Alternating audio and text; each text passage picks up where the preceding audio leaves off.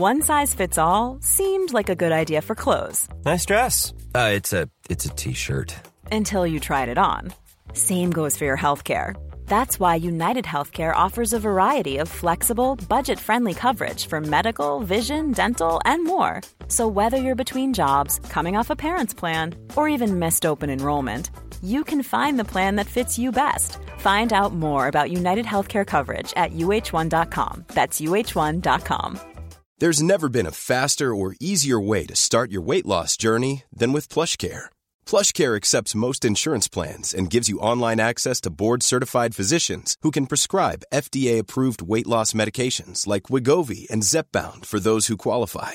Take charge of your health and speak with a board-certified physician about a weight loss plan that's right for you. Get started today at plushcare.com/weight loss. That's plushcare.com/weight loss. plushcare.com/weight loss.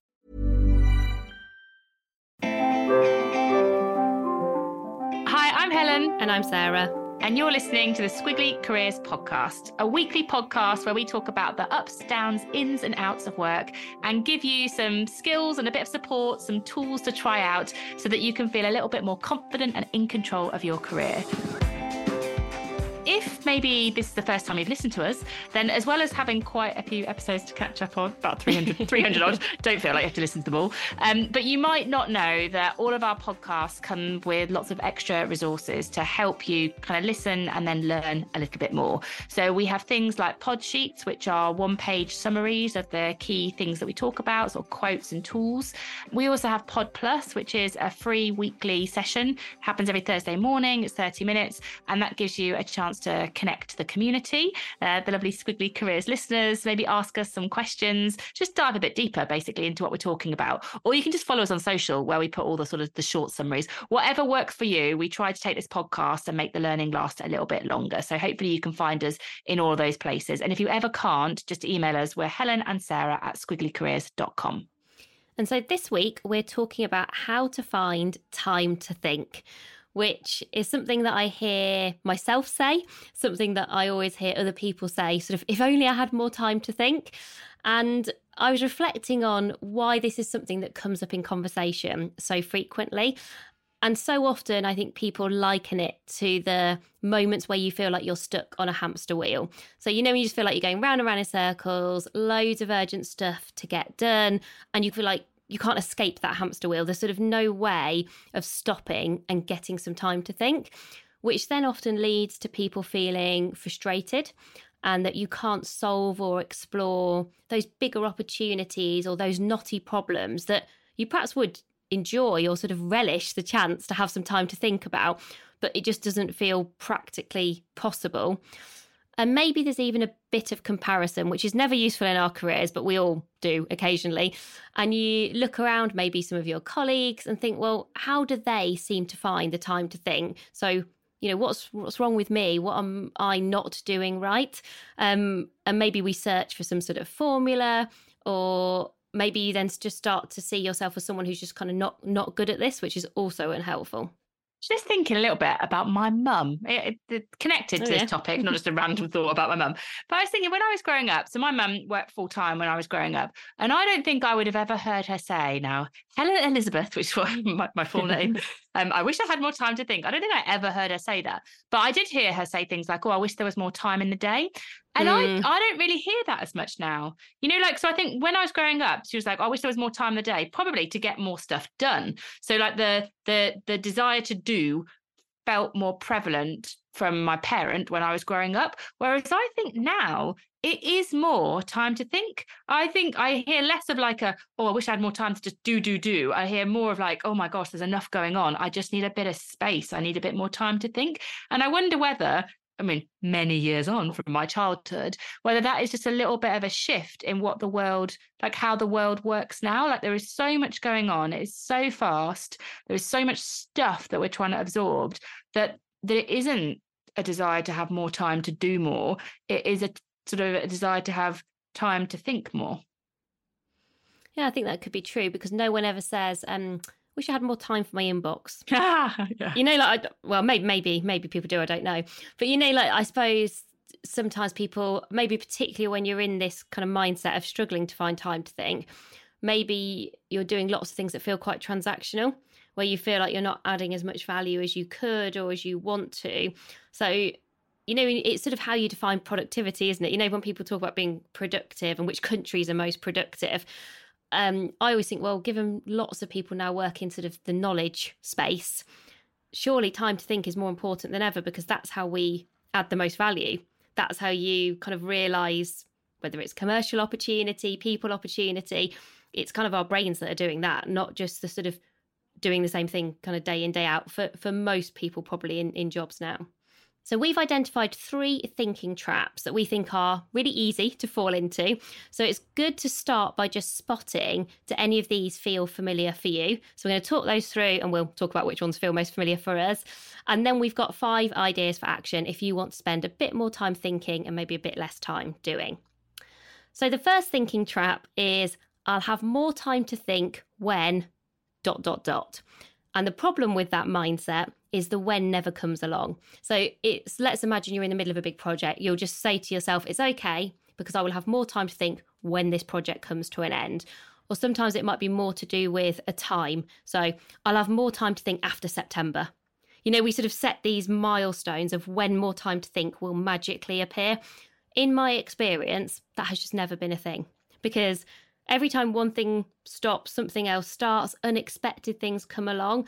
And I think this is a little bit letting go of the idea of a perfect world and a perfect plan. And I'm someone who loves to plan. I really enjoy a plan. I like being organised. I'm very future orientated. And I could definitely fall into this trap. I think I have just recognised that through experience, if you try to plan your thinking time in this way, you're essentially planning to fail. And you've got to sort of let go of this like perfect opportunity that's going to arise at some point in the future. Well, I also think it's quite reactive. So I think one of the things that you're very good at doing with your diary is you're very proactive. So you will look ahead and create space. Whereas I think when you fall into the thinking trap, you are waiting. You're often waiting for that space to magically appear. So I think you are more of a creator than a waiter, I think, as well. And I'm a thinker, I suppose. I'm both I'm naturally more of a thinker than a doer. So this is a very important and valuable topic for me personally. The second thinking trap is that thinking equals lots of time. And I do hear this quite frequently from other people where they'll say, oh, if I just had a day or a week to think things through. And we imagine that quality thinking equals like big, chunky moments where, you know, it's not 15 minutes or it's not something you could fit into a day. And I think we've got to do a bit of sort of rethinking, a bit of relearning about what thinking looks like and what that might look like as part of our days and our weeks. Of course, sometimes we might immerse ourselves in the space or the time to think. But when we're looking at our realities, if you want more time to think, I think we've got to imagine, well, what might that look like in an average week? What might this look like this week or this month? And so maybe just sort of letting go of this has to be, I've got to, again, it's sort of back to waiting. I've got to wait until I've got this big space in my diary that, again, potentially never comes, but then you also put a lot of pressure on yourself in that moment. And the third thinking trap is that not having the time to think is something that is completely outside of my control. So it's a result of the sort of circumstances that I'm operating in. And that is a really unhelpful trap to fall into, because you're sort of expecting someone else to almost magically solve this situation for you. But in reality, to solve the problem, you have to own the problem. And when Sarah and I were reflecting on this, it reminded us of a model, Karpman's drama triangle, which I think is the model they often use in therapy, actually. So if you imagine a triangle, it says that when you are kind of coping with the situation, so you've got a drama going on. In this case, it's a drama to do with your career development. There are 3 factors at play which can create a bit of a problem for you. It almost gets you stuck in that situation. So the first is where you see yourself as a victim. So it's not my fault I've not got enough time to think, and you kind of don't own that problem. So that might be the starting point for this situation. The second bit on the triangle is where there's some kind of villain. So you are the victim and there's a villain. So let me just take a sort of an example of our business. I go, oh, I've not got time to think and it's not my problem because here's the villain. It's Sarah. Sarah is always I quite enjoy playing the villain. She's always sending me ideas and emails and messages, and I haven't got time to think because Sarah sends me so much stuff to do. And so you have this sort of victim-villain issue, which means you get a bit stuck in the situation. But then what happens is you introduce the hero. Dun, da, da, da, da. And the hero in this situation could be, so what I'll do is I'll plan a day for me and Sarah to do some thinking together. So on the 1st of October, we're going to take a day and we'll do all of our thinking there. And then that's the situation solved. But the problem is when, the hero is taking a day or half an afternoon a week or whatever it is you do, that time isn't necessarily the best time for both of you to do that. That time might get eaten into by other things. You've not really changed your mindset. You might have changed sort of your time set, but you've not necessarily changed your mindset, which doesn't mean you're going to do high quality thinking. And so what we can't do is fall into this, I'm the victim, it's someone else who's the villain, and what I'm going to do to save this situation is just do one thing once. Because actually, in order to get out of this thinking trap, we need new patterns of behaving. We need new ways, as Sarah said, of thinking about thinking. So which one of those traps, Sarah? So we've got the 3. So I'll have more time to think when. Thinking equals just lots of time, and I can never find that, that space. Or kind of the drama triangle where maybe it's someone else who's the villain, or you're doing the save the day with like some kind of hero action. Which is your biggest trap? I think my biggest trap is probably the second one. I think I sometimes underestimate how much good quality thinking you can do in short bursts. I think what's really helped me with that is you, because you are a short burst, quick thinker. And I will sometimes push back on that and almost say to you out loud, I almost want to stop. I'll sort of go, okay, so let's just go away and think about that. You sort of just ignore me and keep that's a conversation for another day. And you'll keep going. But you'll keep going in a very sort of short way. So you'll just be like, well, let's just do 10 minutes and just see where we get to. Or let's do 15 minutes and see where we get to, sharing our thoughts on ... It could be a small problem. It could be a really big opportunity. And because you're a very in-the-moment thinker and you're very good thinking spontaneously and you're great at creating connections through conversation, almost like just us chatting gets you to better and better places. And I often will stop you and just say, can we just write that down? Because you're really good at, you sort of develop your thinking in flow, out loud. You definitely think out loud. And I don't. I think in a different way to you. But sometimes that sort of forcing function of us coming together really makes me reflect on, well, actually, do you know what? That was 15 minutes really well spent. Our thinking is further ahead of now because of that 15 minutes. And to me, that's time really well spent.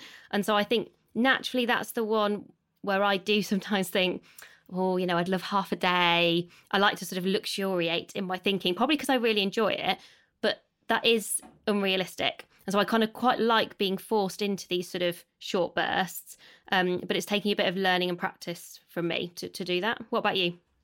Well, just before I share mine, which is different to yours, I do think it's not one of our ideas of action, and it might be, that having like a thinking language or like a few thinking statements or questions is quite useful. Like, so, like, what are your thoughts on? What do you think about? My first thoughts on this situation are, like, framing your thinking so it doesn't, particularly if you fall into the trap that you do. Like if you like think, oh, thinking takes a lot of time. Actually having the framing as my first thoughts are makes it sort of quicker and shorter, and it might just help people kind of get a bit unstuck from like, oh, thinking has to be an away day that we have to find in our diary. Mine's different to yours. Mine's the I'll have time to think when. And you know what? I really realized this. So in August, when we did the Squiggly Careers Skills Sprint, I was at home for quite a lot of the time because I was having an operation and I was doing a bit of rest and recovery. And in my head, I thought, oh, well, in August, I'm not going to be doing sessions. I'm going to solve all of our problems. You mean you haven't solved all our problems? Is this you telling me you've not solved all of our problems? This is the big reveal that we've still got them. No. But I remember thinking, I'll have time to think when I'm off in August. And no, I haven't, because the problem actually wasn't the time. The problem was my mind, like how much I had aligned my time to thinking, and I hadn't. So yes, I had more time, but if I wasn't in the right mindset for that moment, then the thinking didn't really happen. So the I'll have more time to think when, it just doesn't work. So we've got 5 ideas for action now, which are definitely sort of bit more about mindset, but bit more about how you set yourself up for thinking success over a longer term. So it's not that kind of hero, one day will do it all for you. So idea number 1 is to start a thought book. So not just a notebook, a thought book. So this is having a physical place, because we do think writing things down is important when you're thinking, but having a physical place where you can capture your thoughts. Now, for me, I quite like a notebook. So my thought book would look like probably a nice moleskin notebook, and I'd probably buy some nice pens, and I would capture lots of my thoughts in there. And we're going to give you some prompts for what you might capture in your thought book in a moment. But for somebody else, someone like Sarah, for example, she might use a Miro board or a mural. So maybe you have like a digital way of capturing your thoughts, or, you know, for other people, they might have it on lots of Post-it notes, or even in your phone, to be honest. But it is a place that you will capture your thoughts. So it can become almost a bit more habitual for you.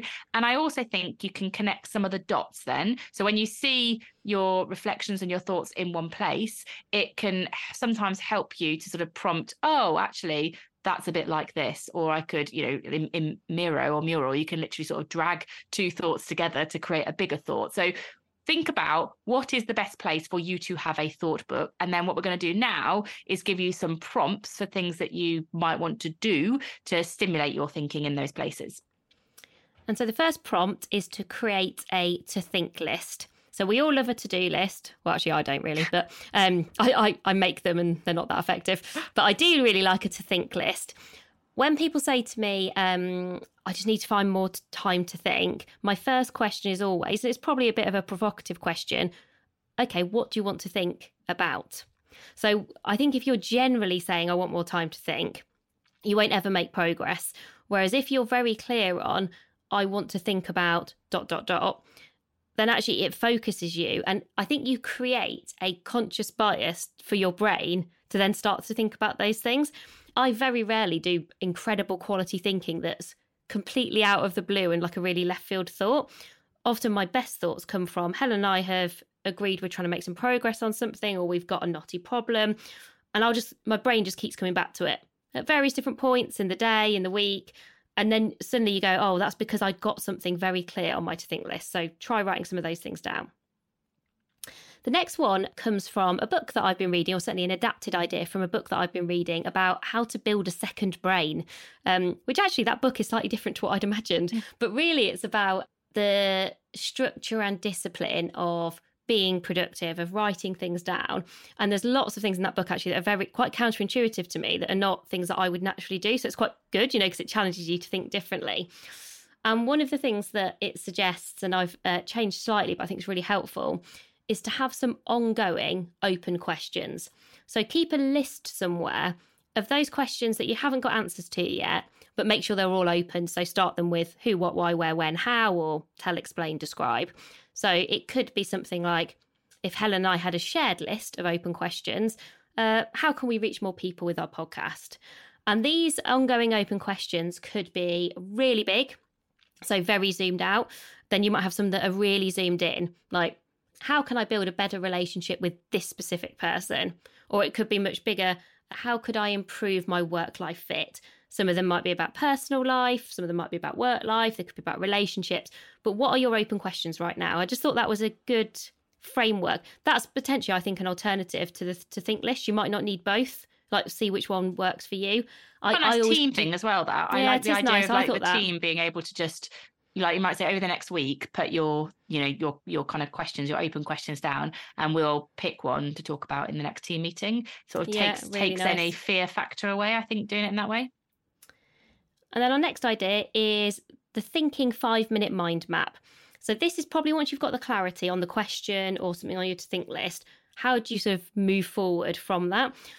And if you just set a timer and just spend 5 minutes jotting down your thoughts in response to that question or that topic or that theme, you'll be surprised, I think, how far and how fast you can go in 5 minutes.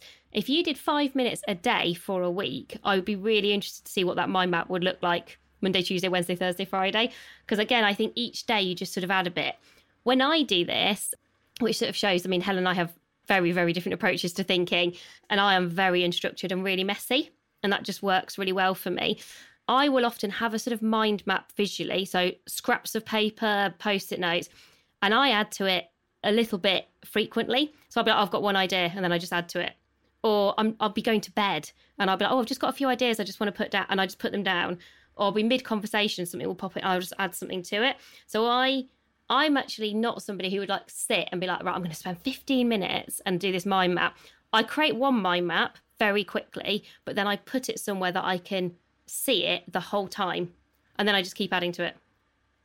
I was thinking, you look stressed by that idea. No, I don't. It's not stressed. I was just thinking that mind maps.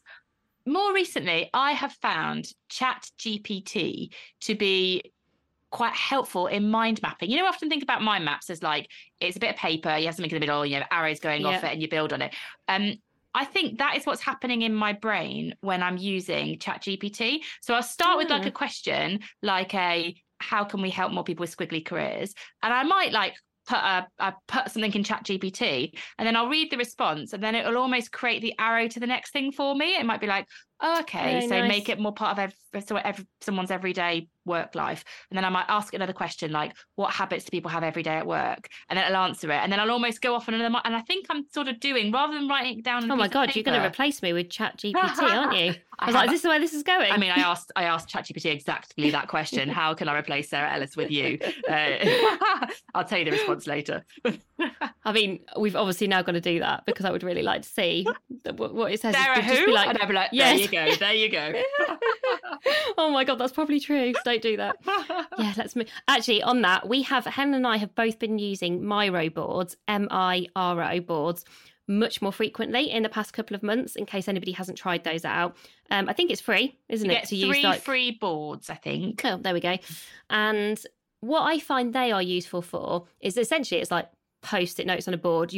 Everyone will be able to start it really quickly. It's not like you have to learn the tech particularly. I often think they're quite good as sort of the next stage. So you've sort of done some scribbles, you've got some notes in your phone or wherever it might be, and you are starting to bring it together and you're starting to create connections. And I do find those boards really helpful, just as a way to start adding a little bit of a structure or a bit of a framework to what you're thinking about, and to spot some gaps. And they're very shareable. Helen and I, for the same project, have both done separate ones. I think that's really important sometimes, that you give people space to think individually before you come together. And actually, we've resisted the temptation almost to create one together too soon, because actually we're both like, well, let's both have some space and time to think, and then let's figure out at what point do we kind of connect the dots between our thoughts. And then the last idea, which, again, if you've not had a go at, is often quite surprising, but takes a bit of practice, which is free writing. And free writing just means you're essentially sort of scrawling without critiquing or analysing, which, as somebody who's a thinker with a critical brain, I find quite hard. And I know that Helen is much better at this than me. If you're someone who likes to journal, if you're very good at habits, you perhaps already do a version of this. But again, you would put a header at the top of the page. How can we help more people with their squiggly careers? And you just write down your responses to that, and you just write down a page, and you keep going until you have written a page. This one, actually, certainly from the research that I have read, better to write it by hand than to type it. Because I think it's James Pennebaker who did the research on this, where he talks about almost the process of writing.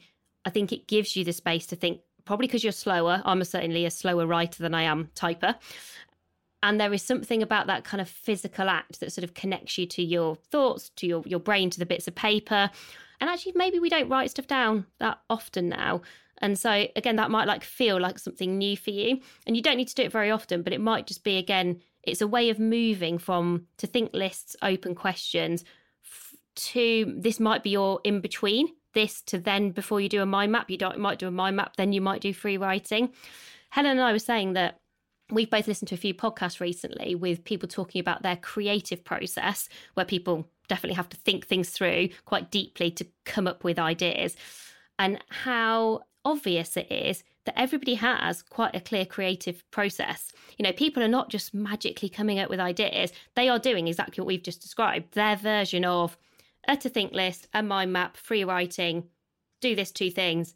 And they sort of repeatedly have kind of created their own way of how to think if you are ... person, or if you're trying to create a new concept. So I think never feel, like I say, I'm messy and I'm unstructured about kind of how I do this thinking.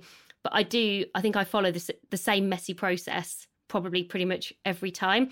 And that doesn't restrict your thinking. If anything, I think it frees your thinking. And my specific example of something that I watched recently, which helped me to see somebody's sort of thinking process through, was Ez Devlin's course on masterclass.com. It was all on her sort of creative process. And it was so interesting to see how a thought became a sort of a drawing on paper, actually, and then became a 2D structure and then like a 4D structure. It was just amazing to see that thought get bigger and more physical. Really, really worth watching if you're a Masterclass subscriber. Also, just around the free writing, this is super tactical, but if you're going to try the free writing, like, writing a full page of thoughts, pick a flowy pen. I know that sounds really weird, but you know how some pens are a bit scratchy and it's like they're like annoying to write with. I actually have, this is very retro, I have a fountain pen, because I find that like it literally is a flowy pen, but it is also really annoying because I end up with ink all over my fingers, which makes me realize why we don't have those anymore. But just pick a pen that you like writing with, because it kind of helps you keep flow. And if you want to listen to Ez Devlin, who Helen was just talking about there for free on a podcast, I also heard her on This Cultural Life, which is a Radio 4 podcast. So, and again, it was funny, Helen and I discovered her without talking to each other in very different ways. And we were both saying, oh, we heard about this really interesting creative process, and then we realised we were talking about the same person. So she's just really fascinating to listen to. But she's not the only one. There are lots of examples, I think, of people who, again, have figured out how to put a framework around their thinking, and then they do incredible work.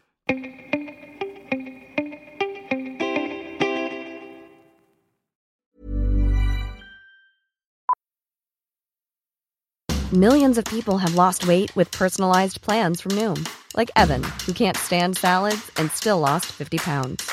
Salads generally for most people are the easy button, right? For me, that wasn't an option. I never really was a salad guy. That's just not who I am. But Noom worked for me. Get your personalized plan today at Noom.com. Real Noom user compensated to provide their story. In 4 weeks, the typical Noom user can expect to lose 1 to 2 pounds per week. Individual results may vary. One size fits all seems like a good idea for clothes until you try them on. Same goes for healthcare. That's why United Healthcare offers flexible, budget-friendly coverage for medical, vision, dental, and more. Learn more at uh1.com. One size fits all seems like a good idea for clothes until you try them on. Same goes for healthcare. That's why United Healthcare offers flexible, budget-friendly coverage for medical, vision, dental, and more. Learn more at uh1.com. So idea for action number 2 is to focus on thinking themes. I find this really helpful because I think I am a more structured thinker than Sarah. And do you think? Do you think? Yeah, just a little bit. I really don't think it definitely doesn't. I don't think it makes either us more or less effective at thinking. I think it's just different. Isn't it? It's just different. I like a structure, and so I find like having like a theme. Like today, I'm going to think about ...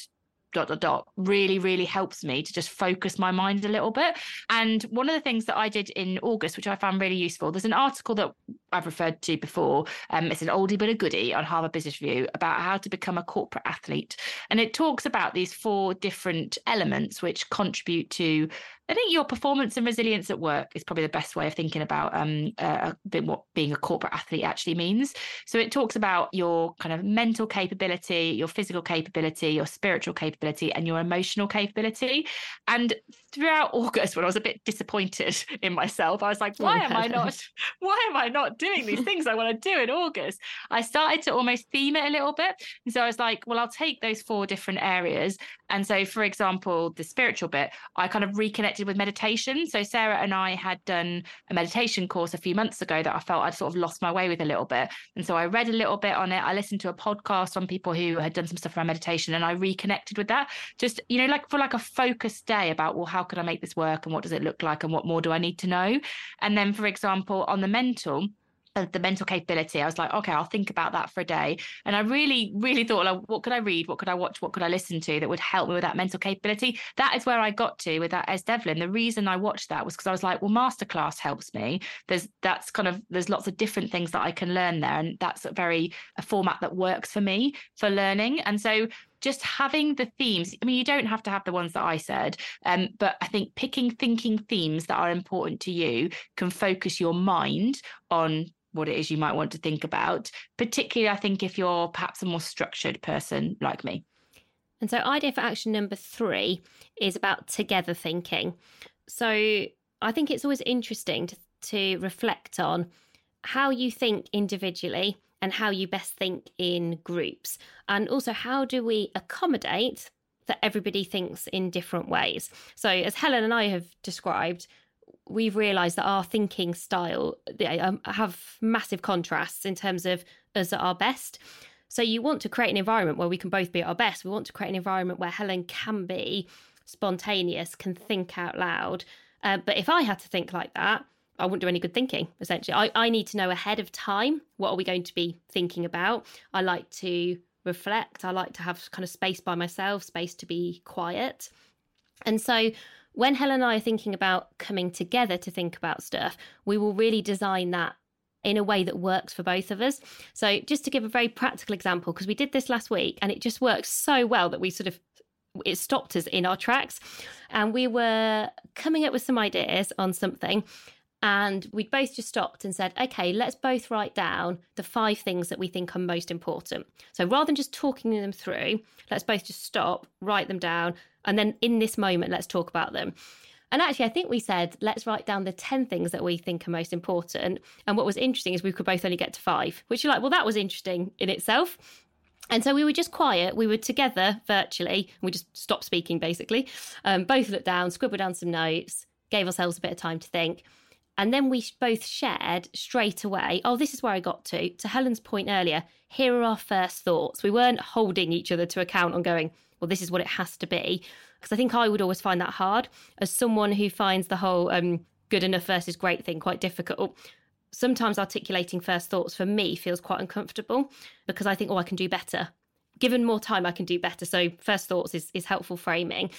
And then when we shared our 5 things that we thought were most important, they were, with the exception of one, quite dramatically different. We had approached exactly the same sort of question in a completely different way. Even though we'd been talking about it beforehand, I would never have guessed we would go in 2 very different directions. And then it meant the quality of the thinking that we then did together after that moment was so much better as a result. And back to the, we talk about thinking together.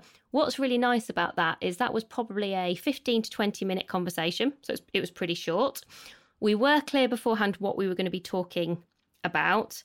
We were definitely better because of that conversation. We were further kind of forward because of it. But I think the thing that's really interesting about thinking together is it's a forcing function to stay focused, which can be quite hard. You know, if you no one does their best thinking at the desk. Like, you hear that all the time because, you always get distracted by emails and presentations you've not done and stuff. But sometimes thinking by yourself, it's so much easier to get distracted, or maybe your head I just like wander off in a few different directions or whatever. But when you're with someone else, you're sort of each other's accountability partner as you're thinking something through. And Helen and I, we were reflecting on how do we find time to think individually and together. And we were like, oh, the together thing does work some of the time. It doesn't have to be in person, but it's like, well, I'm not looking at my phone right now. I'm not looking at my emails because we're sort of all in. We're all in on that, trying to answer this question. And we're just going to see where we get to in 15 minutes. And I guess, again, as a structured person, if you wanted to replicate that, I think you've got to start with, well, what is it we're thinking about? So we had a specific thing in mind. And I think you want to talk about it a little bit, but not a lot. Be like just really clear on like, okay, so we're thinking about. Yeah, we did 5 minutes. Do you reckon 5 or 6 minutes? Yeah, just discuss it. Then you take the time to write down your ideas. So let's take 5 minutes now just to collect our own thoughts. And then you've got these were my thoughts on the share back. And then you need a little bit more time then to say, and what does this mean for us? Yeah. So I think that's probably the 4. Have the topic, time to think, time to share back, time to kind of connect the thoughts together would be the way that you could structure it. And you could probably do that. I mean, that was just Sarah and me together, but I think it could work with more people in the room. You might just need a little bit more time towards the sort of second half of the session to make sure that everyone's thoughts are heard and then connected. idea for action number 4 is to create an effective environment for your thinking. So this is, the place and the space. Sarah mentioned that maybe your desk isn't going to be the best place for you to do it. It really annoys me this because it's not very environmentally friendly. But I find, and also just, it's annoying sometimes because I can't write down what I'm thinking. But I find driving is such a good physical thought space for me. You have got an electric car though. I know, I should just drive my electric car around. If you drive your electric car. Laps, I just drive it around. Is that better? Maybe. I have thought that, honestly. I have thought, can I just drive around? There's something for me, I know you shouldn't say you drive on autopilot, but I think there's something so routine for me about driving. And I used to commute a lot. Like when I used to work at Microsoft, that I'd be 2 and a bit hours a day of driving. And so for me, I think I've trained my brain that is a nice thinking time for me. And I could take a thought, go into my car, drive around a bit. And I would actually quite enjoy that. Now, equally, I could also go for a walk. Remind me to not get a lift from you. No, probably not the most safe thing, I don't know. But also I could go for a walk. I live in the outdoors, and I do find it quite useful just to go for a little walk. But there could be just rooms in where you live, in your house or your apartment. There might just be places that are a bit better for you to do your thinking. And it is both the place that you're in and then how you make sure you're designing that place so it's effective, which might be moving your phone around. We've talked about distraction downfalls before. So I would think about the place and the space, how you create an effective environment. So whether you want to, think for 30 minutes or an hour, that you're more likely to stay in that sort of thinking zone. Do you know what? One of the things that is maybe a bit surprising, but I do think is an effective environment for me for thinking, is WhatsApp. As somebody who is quite sort of anti always on and turns off all notifications and loves going for a walk, particularly when I am thinking together, with somebody else, as sort of someone I feel like I trust and who I'm looking for maybe some feedback on some thoughts that I've had. If I've got some sort of first thoughts or thought starters, I've definitely got a couple of go-to people where if I happen to catch them, it's quite incidental because I'm are they around to respond? But if I sort of catch them at the right moment, it's definitely really effective for me. I actually don't want to speak to that person. I mean, these are my friends. But I don't want to phone them and go, oh, this is, but I'll be oh, hey, ... person, thinking about this for, I don't know, a future podcast series or a book or whatever it might be. Here are 3 first thoughts. And I just want people's reaction to it. And I want people's responses. And then that makes me think a bit differently, or it makes me add to their thoughts. And I suppose that I feel like I've got some thinking partnerships. And if I think about the place those thinking partnerships happen is on WhatsApp. And that just works. That does work quite well for me. It's interesting. I only probably do that with you on WhatsApp, but I was just thinking a little bit about LinkedIn. Sometimes I do thinking on LinkedIn. I'll be oh, yes. Well, you think to everyone and I think to one person. Introvert, extrovert. There you go. I'm here are some thoughts, world. What do you everyone. think? You're here are some thoughts, friend. What's your opinion? Yeah. That's very insightful. Yes, very, very true. Moving on. So last idea for action, we're calling anti-thinking awareness. So essentially, what gets in the way of thinking and what needs to stop so that you can start. If you're not doing this today and you want it to happen, if you want to create this as a habit, what are you going to change? What are you going to do differently? Really holding yourself to account. That point about this being in your control rather than out of your control. And sometimes it might be mindset, like the story you're telling yourself in your own brain about your ability to think or find time to think. Sometimes it might be some practical stuff. I also find from my own experience, particularly since perhaps running our own company versus maybe being in a big company, which I think, has some similarities but lots of differences, is there are moments, and I'm sure this is true in lots of jobs, where it's just not the right time. So because I love thinking and everything we've described today, I always want to be doing this or finding some time quite frequently to do this. But there are moments where I think you have to let go of, okay, well, it's not today.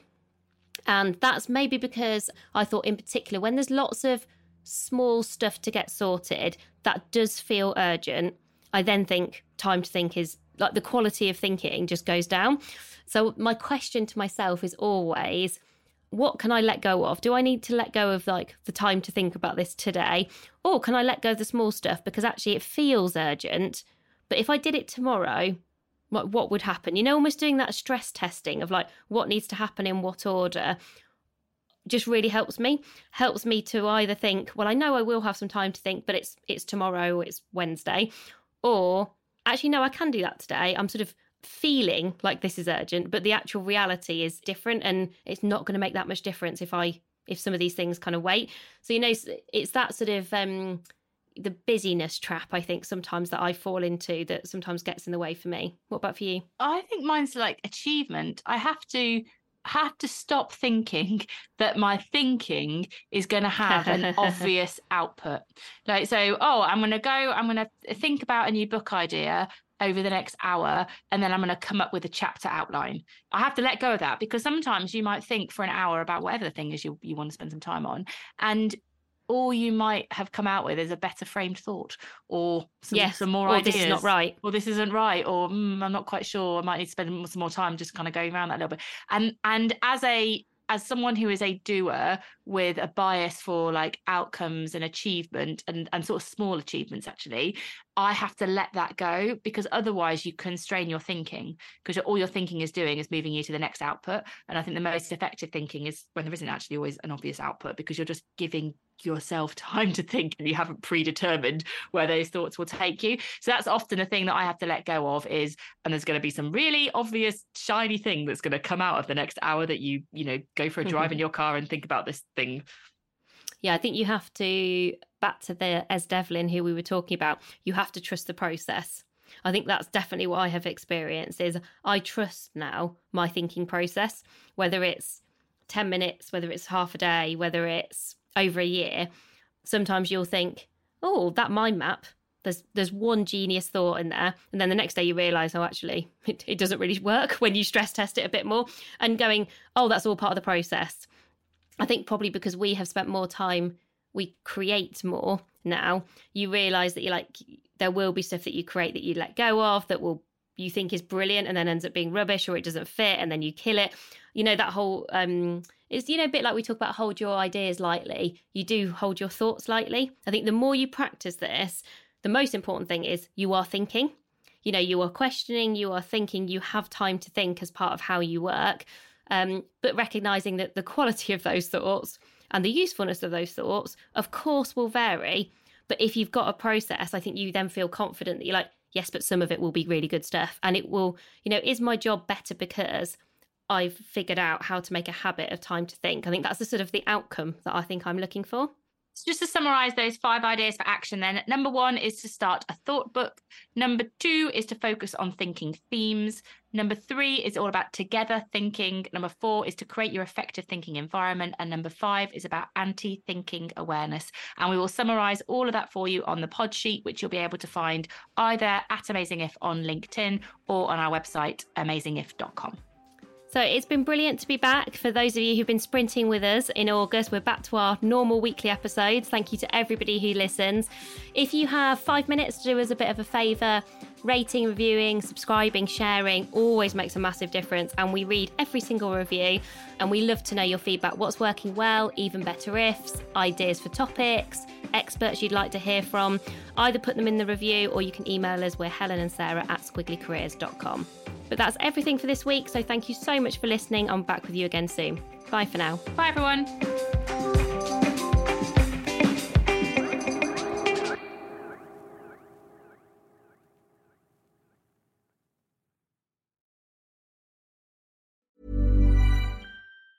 Hey, y'all. Darius Rucker here. A lot of people ask me, what inspires your music? And one of the big things is a strong sense of place. That's why I love my home state of South Carolina and want to share the awesome things it has to offer.